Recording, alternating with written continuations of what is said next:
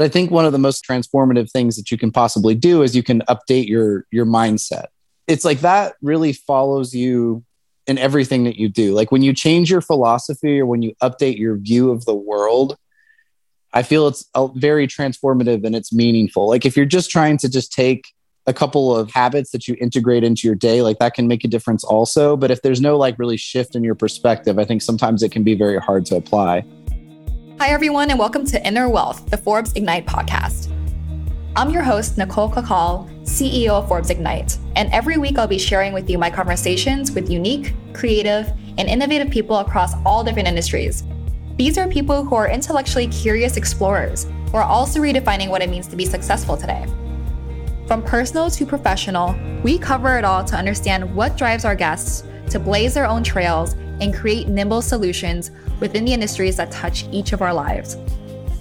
Our guest today is Shane Sorensen, author of the book Renaissance Wisdom. I was so excited to speak with him to learn more about his nonlinear journey, which is similar to so many entrepreneurs.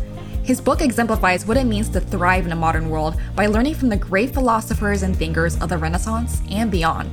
His passion for philosophy is contagious, and after reading his book, it put me on a quest in the search for wisdom in my own personal way. We talk about everything from continually reinventing ourselves, the need for more free thinkers in our society, and knowing oneself to help others and to create a better world, among so much more. I know you're gonna love what he has to say. Here's our chat. Hey Shane, how's it going? Thank you so much for joining me this morning. It's going very, very well. I'm getting all settled in, just had my coffee and waking up here. So thanks for having me on. Good to talk to you again. Absolutely. It was great getting to know you. And I know that you have a lot of different projects going on. So what have you been up to lately? Well, got a pretty full schedule. So I work a full-time kind of 9 to 5, even though it's a 12 to 8. I am a partial owner and also manager of a chain of gyms here in the Atlanta metro area. Used to be called Tap Out Fitness, but we recently broke off and rebranded. So we're now ATL Fitness. So we're 24-hour gym. We also offer like boxing and kickboxing. We've got 7 locations that we've built up over the last 6 years or so. Wow. So I started out with the owners about 6 years ago, helped them build up the first business, and we've just continuously been expanding since then. So I do that throughout the day. I'm also a Brazilian Jiu-Jitsu black belt. So I try to train after work 4 or 5 days a week. And then obviously I've been writing the book and managing the Instagram pages here for the last year and a half or so. So I'm in my very end stages of getting the book out. It's going to be coming out July 1st officially. So that's where a lot of my energy's been going lately, is just trying to get everything wrapped up and trying to kind of spread the word. So yeah, that is really exciting. And it definitely sounds like you have a full plate. So tell us your story. What was your personal and professional journey to get to where you are today? I know we've talked a lot about that curious spirit, that curiosity, right? I guess that's kind of followed me. That's been something I've had since probably my teenage years or so, ever since I had started kind of asking questions about things. But I've done a lot of hopping around. So I had a very, very humble beginning, was born in Indiana, pretty poor family, moved around a lot. And after high school, my dream, all I wanted to do was be a pro MMA fighter. I just wanted to be in the UFC, and kind of skipped the college thing, worked in a factory for a year and a half, got my soul ground down in like this tough manual labor job. And I jumped between a lot of different jobs after that. I mean, I worked at like GNC for a while. I did insurance sales, eventually ended up getting a nursing license, worked as a nurse while I trained full time and competed in Brazilian Jiu-Jitsu, traveled around the country. And nursing was another kind of like, I'll say like soul sucking job for me. I felt very much in a box. And I've always been someone that just kind of wanted to have a little bit more freedom to pursue my own interests, express myself, do things that are a little bit more challenging and exciting. And that kind of led me to quit jiu-jitsu and nursing. And I ran a self-improvement blog for about a year. I know you were asking me for the link, but I killed the website a couple years ago. So it used to be called makeyourbestself.com. And my goal was just to do a blog post every day for a year. So I did 365 posts in a year, was like pretty much did it full time alongside my general self-improvement journey. And that eventually led me into kind of getting my day job. And that's what sparked the idea for the book. Was once I kind of got settled in my job, once I was like stable in my career, I started thinking about this book, this idea that I had kind of shelved for, several years since I had run my blog. And one day I just decided to bring it to life. And, here we are. So you didn't have actual training to be a writer, or like you didn't go to school for writing. This is something that you developed on your own through your blog, through your own personal writing. So I think it's amazing that you went from concept to idea to actually publishing your book throughout all of these different steps. So tell us more about your book, Renaissance Wisdom. What's it about and what inspired you to write it?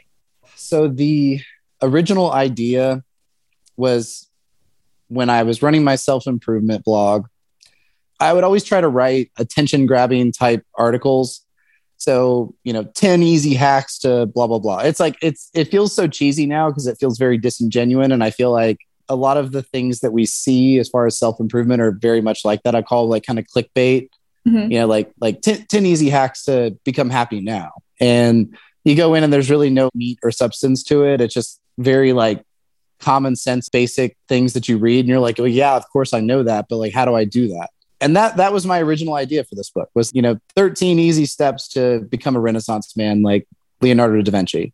Mm-hmm. And that was the original idea. And as I started to learn more about philosophy myself personally, I became a lot more interested in philosophy versus easy hacks, right? Because I feel there are a lot of little steps that you can take and you can write out. And so, as I got into the philosophy, that became the important thing to me. It was like, all right, I want to figure out the mindset of these Renaissance humanists and do my best to sort of break down some of these ideas and thoughts and then put them into a book that I can share with people that, essentially will inspire them to possibly add some of these philosophical concepts to their own life. I finished reading the book and I thought you did a fantastic job breaking down these concepts and making them very, very accessible. And I know you cite a lot of different philosophers, a lot of different thinkers from the Renaissance. So tell me personally, who are some of your heroes? From the Renaissance specifically, I'll say one that really stood out for me was Poggio Bracciolini. He's kind of in the earlier section of the book. He's like in the first section in the history portion. He was one of the book hunters of the Renaissance. So his big contribution was he went out and he combed through these monasteries and he tried to find lost works. And he found some big ones. He found like a work by Quintilian that was a really big deal. And I really like him. And I talk about this in the book too, but because he was so self-made. Mm-hmm. He had very, very humble beginnings. He didn't have this crazy education. He, was involved in the church. He became a history taker for the Pope. He would go through and he would write down like times for meetings, and he would like take a lot of little notes that if the Pope had an idea that he wanted jotted down, it was like the guy that kind of followed him around and kept a record. And so he did that for the church. But then all the while he's working this job, you read his letters and he was just obsessed with, I want to go out and find these old books. And then he would translate them and he would share them with the other humanists. And he has so many quotes. They're all throughout the, his section in the book where it's like really an escape for him. He lives his life. He has his 9 to 5, so to speak, but then he can just kind of escape away into a book. Outside of the Renaissance, I would say I'm really, really inspired by Socrates. He's a really inspirational figure for me. And also like Diogenes the dog. If I had to pick the top, right, I would probably say it was Diogenes over Socrates, even though Socrates is kind of the father of philosophy. So I'll share this little story just as an example. I love this story. I've got a painting of it up on my wall actually. But so Diogenes, he was this really, really crazy cynic philosopher of Athens. And his idea was that all of these social norms and constructs were just nonsense. Mm-hmm. He took it too extreme. He was very, very extreme. He lived in this like giant barrel, basically. He would defecate and urinate in the streets. He basically would walk around. He only had 2 possessions. He had like this big barrel that he lived in, and he had like a cloak, basically. That was basically all he had. And he was really famous. They called him the dog because he lived like a dog. I mean, he just walked around naked in the streets, but he was happy, right? He was content to do what he did. And Alexander the Great had recently come to power. He just inherited a kingdom from his father, and he would later go on to conquer basically the whole known world. Mm-hmm. And he heard about Diogenes, and so he wanted to meet him. And he comes up to Diogenes, and he's, just kind of looking at this crazy guy covered in dirt, living in a barrel, sitting out here in the middle of in the sunny day. And he goes up to Diogenes and he says that I've heard a lot about you, and I'm a very powerful man, and I can give you anything that you want. Just name one thing that you want and I'll give it to you. And Diogenes says, stop blocking my sun. Right? Like you have this homeless guy with nothing, and he has the most powerful man in the world in front of him. And he says, I'll give you anything that you want. And he says, I don't need what you have. Mm-hmm. Just get out of my way. Right? Like I've got everything I need right here to be happy. And I also like about him, right, the fact that he was able to kind of question those societal norms and standards and live his own life. And I guess that's why he really speaks to me. But I love that he's so self-dependent. He's got so much personal sovereignty that he doesn't need anything from anyone. I love that story.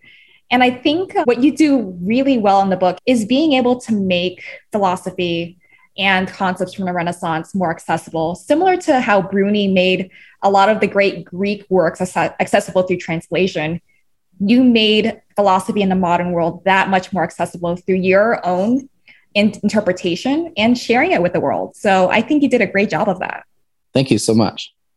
So I noticed many, many great quotes from your book. And the first one I'll mention is rationality, prudence and patience, free thinking, and a thirst for knowledge and self-improvement. These are the qualities of individuals that can make a better world. What inspired you to write that?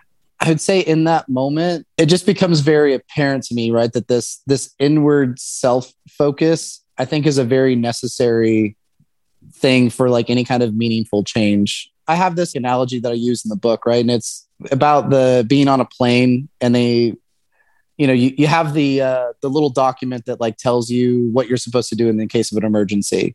Mm-hmm. And there's always the one with the mother and the child. And the oxygen mask comes down, and it's showing the mom putting on her own oxygen mask before she puts an oxygen mask onto her child. Right. And like, I'm not a mother, never have been a mother, never will be a mother. But like, I imagine, right, it's very difficult to have a child there, and you're all of a sudden told, okay, like I'm going to put my own well-being before my child's well-being. And it's very counterintuitive, I imagine, right? And the reason that it's so important is because let's say you put the mask on your child first, and then something hits you in the head and you get knocked out. Well, the child's probably not going to be able to take care of you. They're a child, right? So they're like saying, okay, take a little bit of time, take 10 seconds, make sure that you're safe and you're okay and you can breathe, because now you're not a liability. Now you're able to take care of someone else. And I think that's something that's very lacking. We've been told, don't be selfish. You have to be altruistic. And I don't know, that's like a dangerous idea to me, because if you're not doing well, if you're struggling, how are you going to help anybody else? How are you going to give anything back to the world? Like, how are you going to make a difference if you can't even take care of yourself? Mm-hmm. No, that's extremely powerful. And I'll read one more passage from the book. I'll select this one. But what we need today is not more followers. We need more powerful individuals. We need more free thinkers, more prudence, more people being genuine and embracing their unique viewpoints and differences. Individuals possess the power to create real change. You and I hold the keys to a better world through seeking to become better humans, by seeking to treat others with respect and celebrate their differences, and by seeking to achieve our own potential. We encourage others to do the same. Now, everything in your book, from the history of the great philosophers and the great thinkers up until that point, really led to that statement. Did you want to expand on that a little bit? There's a lot going on in the world. There's like two things happening. It's like there's a destruction of truth that's happening. There's so much disinformation. There's so many lies going around. There's such a wide variety of information that it's like almost like truth has been deconstructed. Mm-hmm. Where, if you went back like 50 years ago, people had a shared worldview. There wasn't the internet. People all watched the same news. They went to the same community meetings. Life was a lot smaller. and you were surrounded by people that were around you, not necessarily people that were all over the world. And, everybody got their news from the same place. There was more of like a shared collective experience that people had. And it's good and bad, right? Like people are more on the same page. However, it's not good for diversity, right? Because everyone's exposed to the same stuff. So everyone's thinking and feeling the same thing. But it's good for homogeny, but it's not good for growth and expansion. And then, now what you see is there's so much information. It's like, I can live next door to you and our kids can go to the same school together and all of these things, but we can live in a totally different world. You're living in a world where XYZ is happening. And that's the biggest thing to you. Like, oh, there's like this flooding in India. Like it's terrible. Like, and I'm just over here going to my 9 to 5. Oh, I'm just trying to get through the day. Mm-hmm. So there's kind of been this like destruction of like a shared collective mindset. But at the same time, you have so much energy going into, I think like this happens a lot politically, is like there's a side or there's a group that's really trying to give you this ideology to live by, right? And I think kind of what's happened is people are sort of unsure what's true. And so they just kind of gravitate towards like authoritative voices. Mm-hmm. It's like you're out there in the darkness and there is no truth and there's nothing to look for. So they're just like looking for something to grab onto. And a lot of times it's like that loudest voice, right? You get these voices that are out there and they're just saying stuff and they're saying stuff loudly and people kind of hear it and they start moving towards it. And I think today it's so important that people develop kind of that curiosity for themselves to research, to look for things, to try to kind of form their own worldview, because there's a lot of destructive ideology out there, I think currently. That's where I think that inward focus of like taking a second, okay, like let me figure out where I am. Let me figure out myself. Let me look within a little bit and know myself. And then I can kind of like start putting together this worldview that's going to allow me to go out into the world and, be my best self. Mm-hmm. Absolutely. And speaking of knowing oneself, in your book, you talk about the concept of flourishing or eudaimonia, which in the closest English translation would be the word flourishing, I think. Yep. So tell us more about it and why it's so important. So yeah, the first thing I'll do is, I guess, kind of emphasize, like you were saying, flourishing, right? Sometimes the translation you'll see might be happiness. Mm-hmm. So to me, and like Aristotle, this is kind of like an Aristotle idea. Happiness is a temporary state. Mm-hmm. Aristotle would say you can't really say if someone is happy or not until they're dead. Even once they're dead, you can't really say if they're happy or not, because let's say you lived your whole life and you were trying to create this legacy and you succeeded. So like you would say, okay, yeah, he's happy. But then after you die 5 years later, someone comes along and they just create a bunch of lies about you. And now everyone's like, oh, that guy was terrible. But you would say, you had an unhappy life because you worked hard your whole life to build up this legacy, and then someone destroyed your legacy after you died. So happiness can come and go. It's like things are going your way, everything's good, business is great, you're thriving, you got a good family, and you're happy. And then recession hits and you lose your job, your business goes under, your wife leaves you, now you're unhappy. To me, it's just, it's in flux. Like I try not to get so focused on like, am I happy or not? If you're happy more than you're unhappy, it's a good sign. I think like I'm moving properly. I'm moving in the right way. But with eudaimonia, it's something deeper. It's like, it's a process. Mm-hmm. When you're flourishing, like I think of a flower mm-hmm. that's in its perfect state. When a flower is just blooming, it's beautiful, it's getting the sun, it's getting the water, all of this nourishment is going into this flower and it's growing. If that's eudaimonia to me, it means that you're in your best state in that moment. It's a continuous process of growth. And that's what I try to think of as like eudaimonia is not an end state. It is a process. And it's a continuing process, right? So you're going to have also cycles where maybe you're not growing as much, but that's the whole call of the book in general, right? Is all of these ideas to think critically, to go out and try to look for new information, to try to find courage in your life.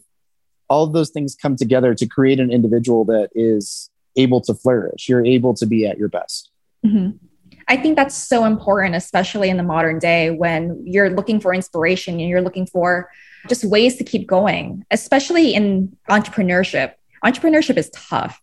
So what can people in business, especially entrepreneurs, learn from your book to achieve their goals? I'll pick a couple that I think really stand out. So One of the key concepts of the book, and I know this is important to you, right? We talk about curiosity, that curiosity, curious individuals. Going back to Socrates and the foundation of philosophy, when you look at the etymology of philosophy, you break it down in Greek and it just basically means a love of wisdom. So a philosopher is someone that loves wisdom. They go out and they seek wisdom. So I think that sometimes rigidity and thinking that you know everything, thinking that you have everything figured out, that like building of your ego can be very detrimental to growth. Mm-hmm. If you think that you know everything, if you think that you've got it all figured out, you're not really open.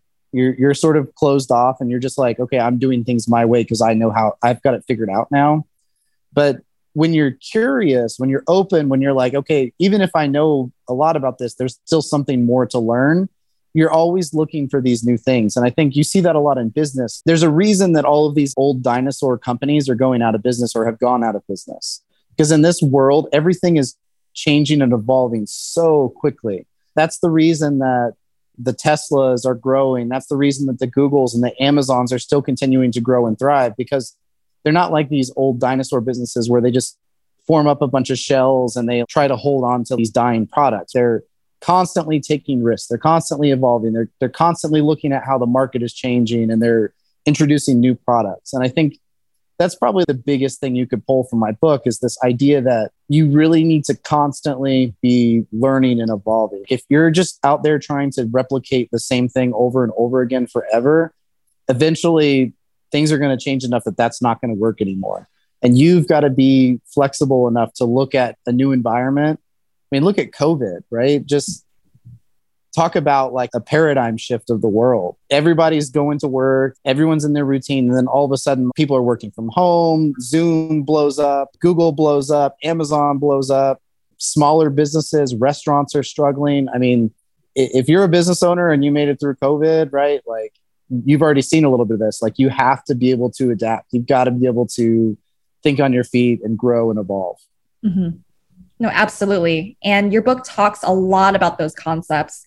And I think the reason why it's just so fitting, especially with the title of the podcast, Inner Wealth, with eudaimonia or flourishing, it really is all about personal growth.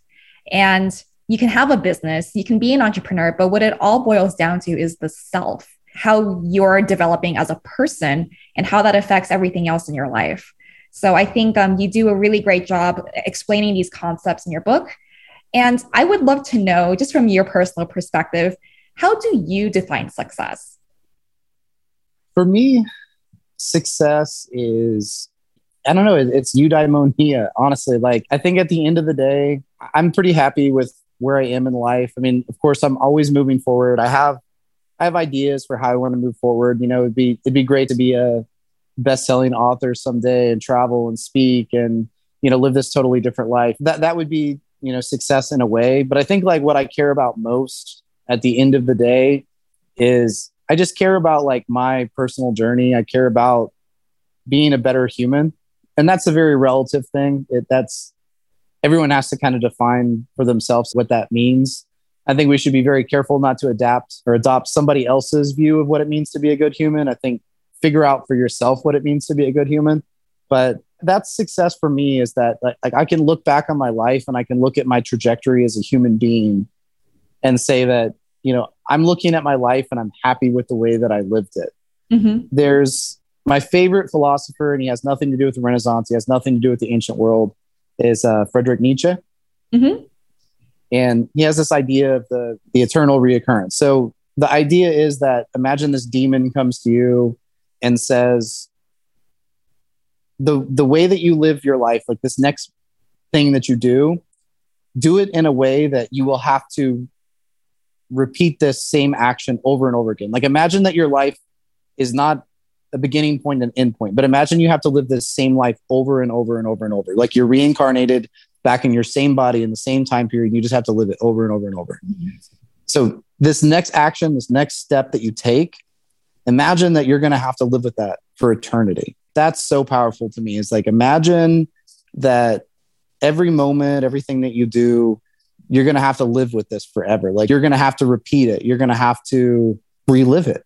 And that's like success to me, is like getting to the end of life and looking back at your life and being like, I made some mistakes, I learned some stuff, whatever, but I did the best I could. I'm happy with the outcome. Mm-hmm. Well, Shane, it has been such a pleasure speaking with you. Where can our listeners find you? Currently, I've got 2 Instagram pages. I have at Renaissance Wisdom, and I also have at Philosophy Says. So you can go through, you can look at the links in the bio and stuff there. I have the website, which is renaissance-wisdom.com. Definitely make sure you add the hyphen, very important. And of course, you can just look up the book on Amazon. It is up in pre-sale currently for the ebook. If you're listening to this after July 1st, then the hard copy and the paperback versions are also going to be available. So really easy way is just hop on Amazon, type in Renaissance Wisdom. It should pop up right away under books. If you want to add my name in, just Renaissance Wisdom Shane, it'll pull right up for you. Definitely encourage everyone to check it out. If you check out the book and you like it, shoot me a DM on Instagram. It's a great way to reach me, or, leave me a review. I love to kind of hear everybody's thoughts on the book. So amazing. Well, thank you so much, Shane. It has been such a pleasure. I'll speak with you soon. Sounds good. Thanks for having me on. That's it for this week's episode of Inner Wealth. I hope you enjoyed our conversation and that you'll join us next week as we continue to explore all the ways success is being redefined in our ever-changing world. Be sure to subscribe, rate, and review our podcast on your favorite podcast app, and follow us on Instagram at Forbes Ignite for more thought-provoking content and opportunities to engage with us. I'm your host, Nicole Kakal. Thanks for joining us.